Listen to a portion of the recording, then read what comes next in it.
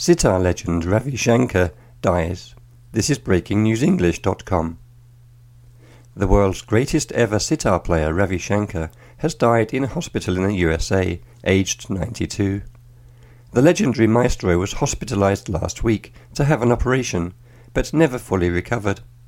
His wife Sukanya and daughter Anushka, also an accomplished sitarist, were by his side when he passed away.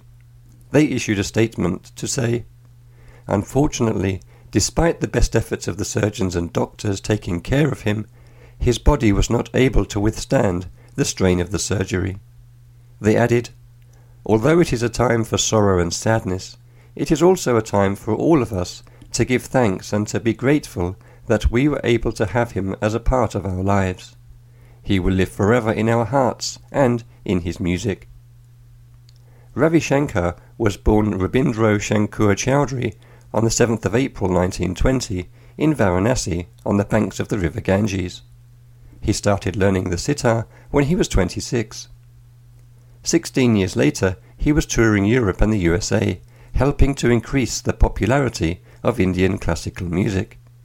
His major break came when he taught George Harrison of the Beatles to play the sitar. He went on to have a huge influence on Western popular music and became an international superstar.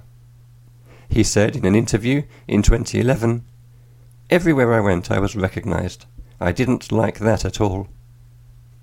Indian Prime Minister Manmohan Singh described him as a national treasure and global ambassador of India's cultural heritage.